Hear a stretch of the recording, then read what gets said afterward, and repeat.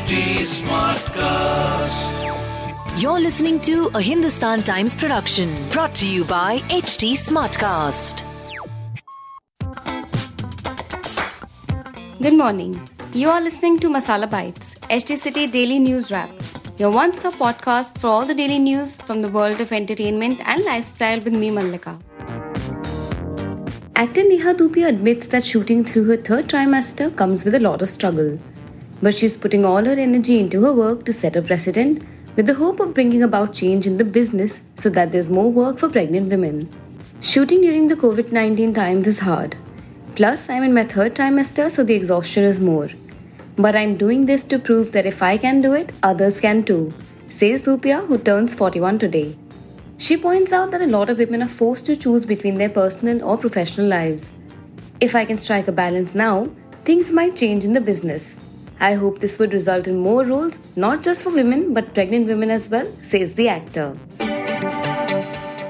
The ongoing pandemic and the subsequent lockdown restrictions across the country have been mentally and physically taxing for many.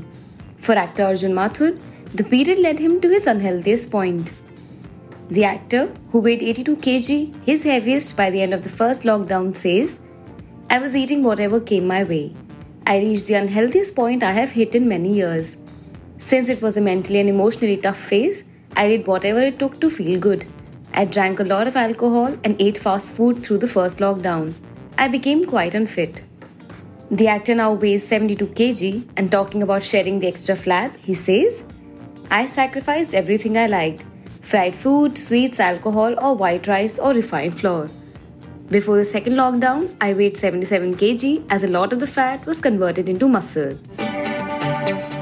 In another news, actor-politician Nusrat Jahan gave birth to a baby boy on Thursday in Kolkata. Actor Yash Das Gupta, her rumored boyfriend, said the mother and the child are healthy and doing well. To read more about the news briefs I shared, please pick up a copy of Hindustan Times today. If you don't have access to a physical copy of the paper, please log on to www.paper.hindustantimes.com and read the stories. Do like and follow us in HT Smartcast. We are present on Facebook, Instagram and Twitter. To collaborate, write to us on podcast@hindustantimes.com, and to listen to more podcasts, log on to htsmartcast.com. Thank you.